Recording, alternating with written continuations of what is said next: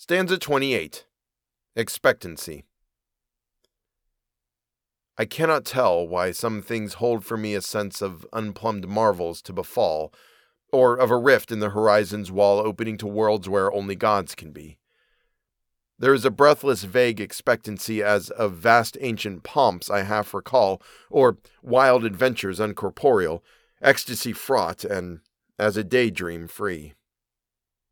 It is in sunsets and strange city spires, old villages and woods and misty downs, south winds, the sea, low hills and lighted towns, old gardens, half-heard songs, and the moon's fires. But though its lure alone makes life worth living, none gains or guesses what it hints at giving.